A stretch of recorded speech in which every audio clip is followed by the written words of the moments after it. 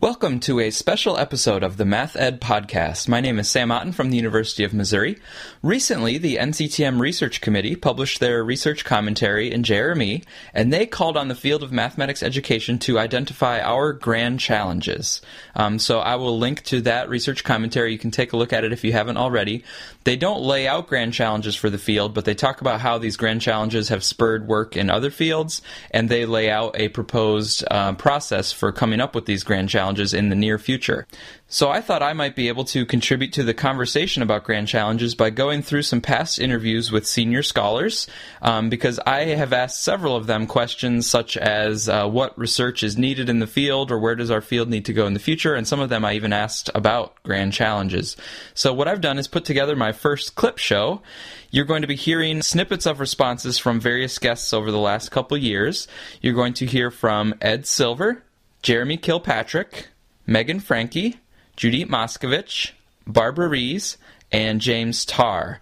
What follows are the excerpts. If you're interested in the full episodes, then please find those. They're still available in the back catalog. And I hope that these thoughts that I've pulled together can help contribute to the conversation, and I look forward to further conversations in the field. I think one of the biggest challenges we have, it's not unique to math education, but it's in the United States, I think we have an incredibly limited conception of teaching, and one of the things that's been really interesting to look at international data on teaching is to see how many more contact hours teachers in the United States have with students than teachers in other countries have. So most of the time the attention is on how much they get paid, or how much vacation time they have or whatever. But if you look at the United States is an outlier in terms of contact hours, and I think that derives from a very limited conception of what teaching is in the U.S., which is that teaching is when teachers are with kids in a classroom setting teaching a lesson, right? In most other countries, teaching entails observing other teachers teach. It entails providing detailed feedback to students on the work that they've done. It involves preparing for the next lessons. All of those things are part of teaching. All those things require work outside of the teaching day for American teachers. And you know, people are exhausted. And when you start to pile on top of that all the paperwork requirements and the reporting requirements and all the extra things, I mean, I think teachers are incredibly hardworking, well-intentioned, and the math teachers that I've come in contact with through my professional development work, I mean, they're there doing a lot more than they have to do to try to get better at their craft, but everything about the arrangement seems to fight against them, you know, and so I think there's a huge problem that we have of not supporting teachers in ways that would really enhance their work, right? So we don't have a systematic way of providing professional development, and we have ways of overburdening them with things that don't contribute to high-quality teaching. And then we just want to be critical of the fact that the teaching doesn't result in better learning. And so I think we have a big problem with that. I think the problem is not unique to math, but because math is so heavily tested and it's such a big part of the accountability system, a lot of the hammer falls on math teachers in this regard. So I think that's a huge issue for us. The biggest thing that comes to my mind is that one of the things that worries me so much, and it's been prompted a lot by what's happening with the Common Core, is that we don't trust teachers. And I think we could do a lot more to educate teachers so that they could assess certain qualities in their kids, in the kids that they are teaching. In other countries, teachers it's considered part of your job at the end of the year, after you've given exams to your students, to go, and these are written out exams, to go over those written exams of your students and of other people's students to try to get a better picture of what these kids know and can do mathematically. And instead, we have all these standardized tests, which are not necessarily good instruments for that purpose. So I'd like researchers to think about teachers as instruments for gathering data from the children that they teach all year. If you wanted to find out something about whether a kid had a productive disposition toward mathematics. The teacher who's had that kid all year potentially could offer you a better reading on that kid's disposition than any kind of paper and pencil instrument you could dream up. So I think one of the areas we need to work on is not just developing teachers' capacity to do assessment, but also studying it. What does it take to help teachers do this? What do they need in the way of support? Because right now we're not supporting them, and in fact we're treating them as though they don't know how to assess, and I think that's a big mistake. The other thing, more generally, is that we need to start taking a deeper look at teacher knowledge altogether, and there's a lot of work going on that right now, but I think we could do even more by spreading out what we mean by teacher knowledge of mathematics and of pedagogy and studying that in greater detail. And in those studies, we found this very powerful link between students giving explanations and achievement in mathematics. And the links are, even if you account for prior achievement, and that it's not any explanation, it's that students do what Hebert and Grouse talk about as struggling with the mathematics in their handbook chapter, right? That when students work all the way through their mathematical idea in detailed ways, they have higher achievement. And it's also, we're finding that when children engage with each other's ideas in a detailed way, either I engage with your idea or you engage with mine, that there is a relationship to student achievement. And we all have a sense that that's true, and we have some literature to suggest that research literature, right? We're not the only people doing this kind of work. There's lots of people who've done it. But what we've been able to show is that if you look at a model that looks at teacher practice and student outcomes, that there's lots of our assessments now that are evaluating teachers based on their practice and making claims about how effective a teacher they are. And in our work, there is a relationship between teacher practice and student outcomes, but that if you put into that model student participation, if you put in there things like students explaining their ideas, engaging with each other's ideas, that mediates that relationship, so that the link between teacher practice and student outcomes isn't direct when you put student participation. So as a math educator, I think people would all say, well, yeah, that makes perfect sense, right? That teaching isn't an isolated activity. Teaching happens as you engage with students and as they engage with each other. And so how students participate in mathematics matters for achievement. But most of what gets done now ignores the student participation piece, not in math ed, but most of what we do in evaluating teachers. Right, and just the educational, right, ignores the student participation piece. And so what our work is starting, I hope, to say is that, yes, teaching practice is critically important, but teaching practice is mediating by how they engage students. And so as we think about making claims about how effective a teacher is in teaching mathematics, we have to be able to look at the ways in which they're engaging with students and students are engaging with each others. And this, for me, has huge also equity and social justice ramifications, because how you engage students, right, is one piece of thinking about these challenges around equity.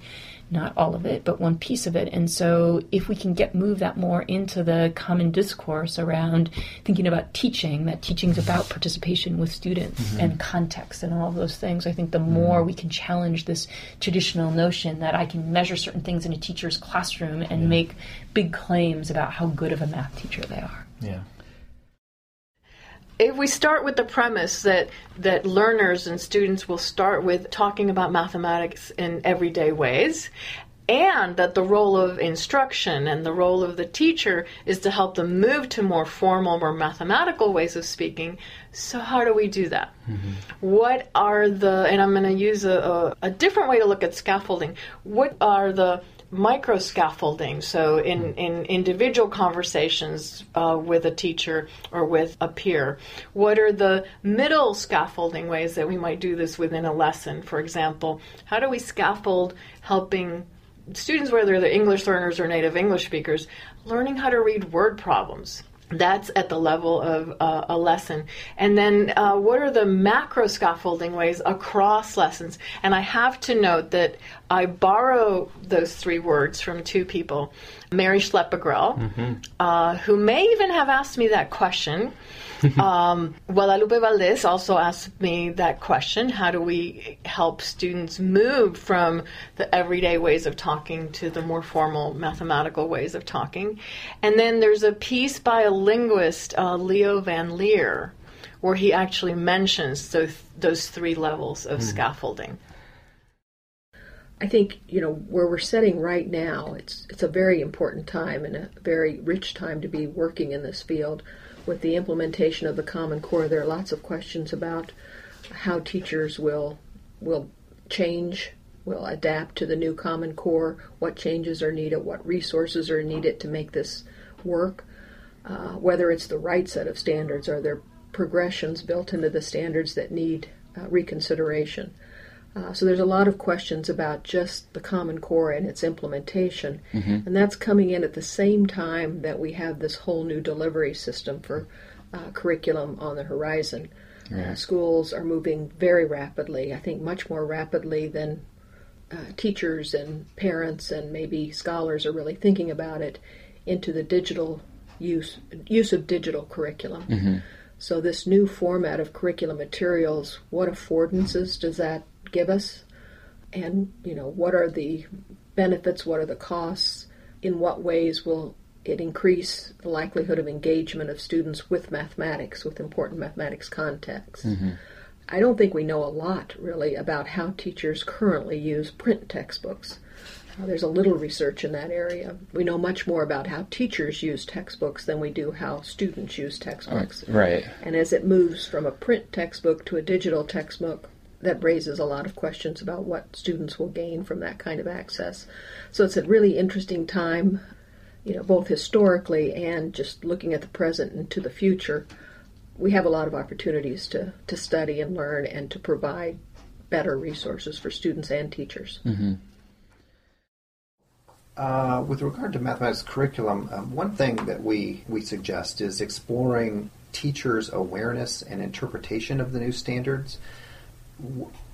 A learning goal stated in Common Core may be interpreted differently by different teachers, and then to enact instruction to meet that standard is likely going to produce substantial variation in the kinds of instruction that teachers offer. So one is simply teachers' awareness and interpretation of the standards, but we also put in a plug for whether these new standards are preparing students better for collegiate mathematics.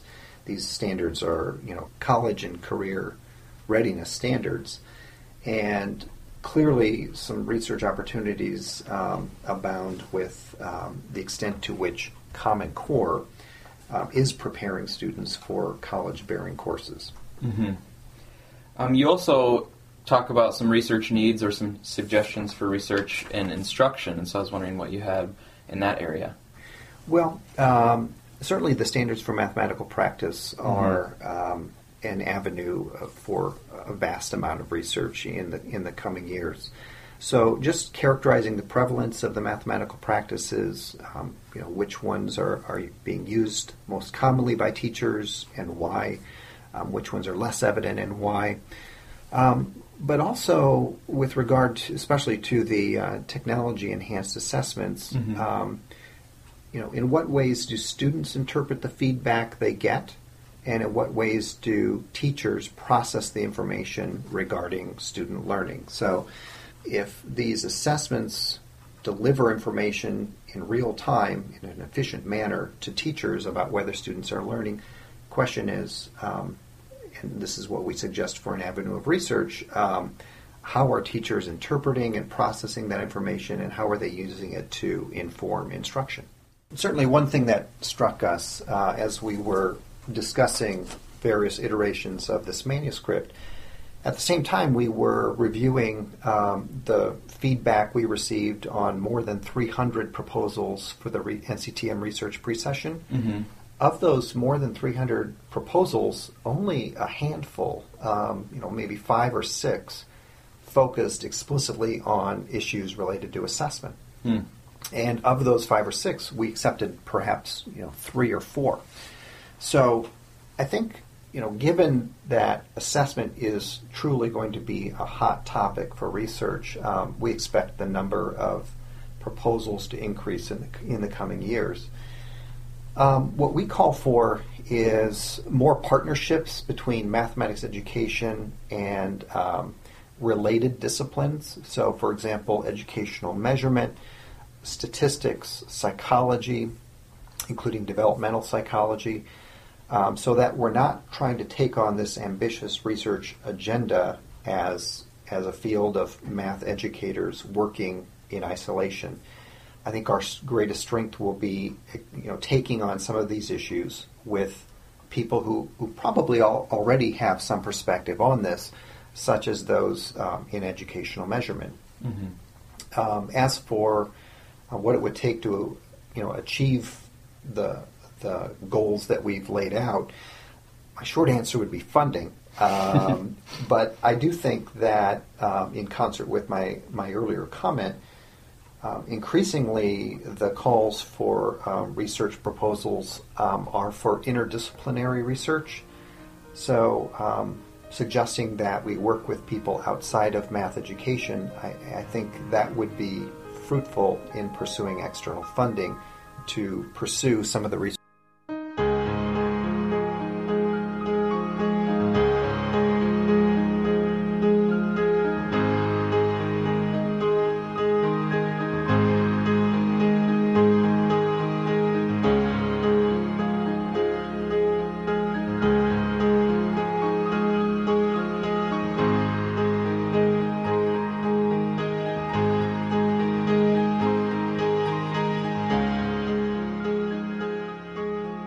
Thank you for listening to this episode of the Math Ed Podcast. If you'd like to support the podcast financially, please use the PayPal donation button at mathedpodcast.com.